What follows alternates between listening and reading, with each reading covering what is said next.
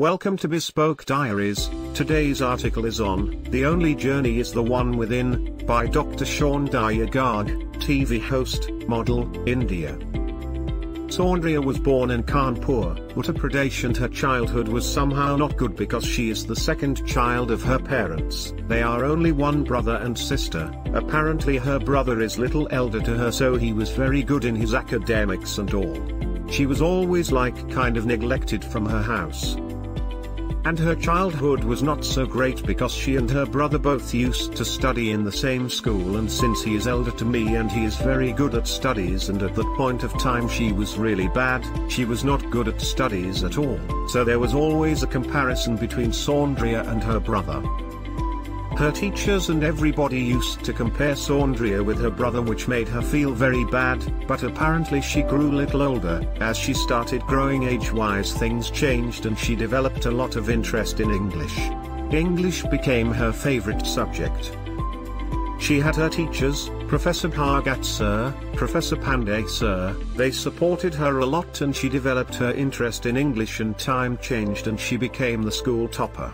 And after that she became school secretary, and then she became school president. And that's how her journey basically started. Her best friend once told her that since she belonged to Kanpur, she just told her, you go and enter into Miss Kanpur and she is pretty okay heighted. She is 5'6", so she was not confident about it, but still she entered into the contest and fortunately she won it. After that the entire story started and she became Miss India, Miss UP, then she became Miss Tourism World India. She represented India in Malta, where she became the world's runner-up, and she became the model of the world Asia. This is just a little bit about her.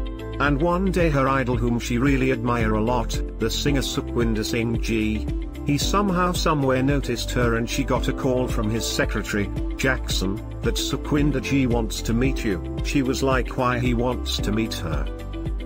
She went to his office in Juhu and she was like, oh my god, and he just said, I got a 31st December show in Delhi and I want you to anchor that show. And she was like, sir, I have never ever anchored any show. He just somehow said that I have heard you on the stage and I am very confident about it. I don't know, whatever you want to do, you just come and be a part of my show and anchor it.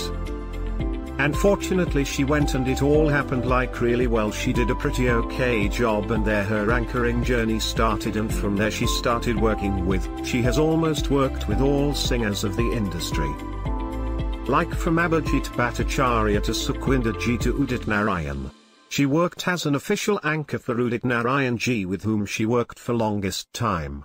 She travelled the whole globe with him for concerts. And now she is working as an anchor as well.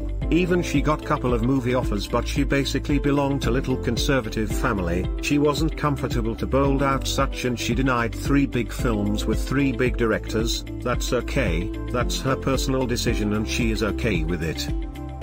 Now she is again getting offers from web series and web shoots. People are calling her and maybe she might pick up something and maybe her shoot may go on the floor next month. Thank you for your time. Don't forget to like, subscribe and share.